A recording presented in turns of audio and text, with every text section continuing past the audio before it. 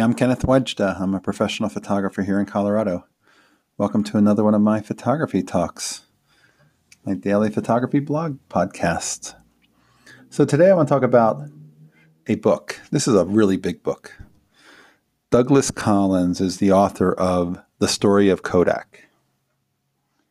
And it's a fascinating look into how Kodak came to be, how George Eastman named the company Kodak, and how photography was born as snapshot photography and how it was marketed and advertised to people, especially women, back in the early 1900s. And it's one of those books that I find fascinating for the old advertisements, for the old photographs of the cameras, and just the way the technology developed.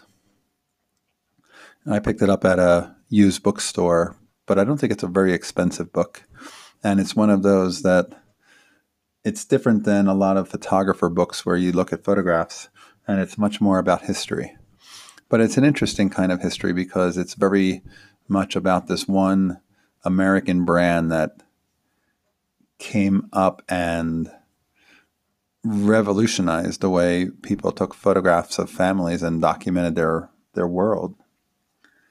If ever you're up in Rochester, New York, or near there, stop by the George Eastman house because you can visit the house where he based his business out of, and it's a wonderful place to take a gallery tour and see some of the old photographs and old cameras that he had built back in the late 1800s and see the whole history of Kodak.